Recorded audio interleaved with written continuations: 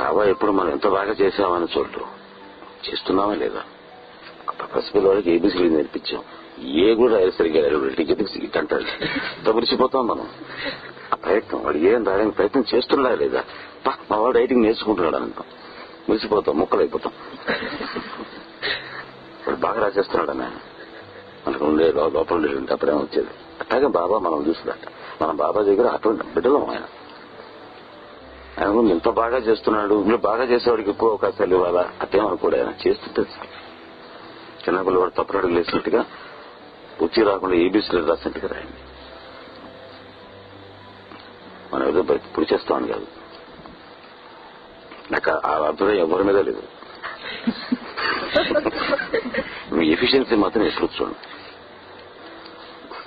మీ ఆర్తి, ఆ ప్రేమ, అది చేయాలనేటువంటి తపన, అది ఇంపార్టెంట్.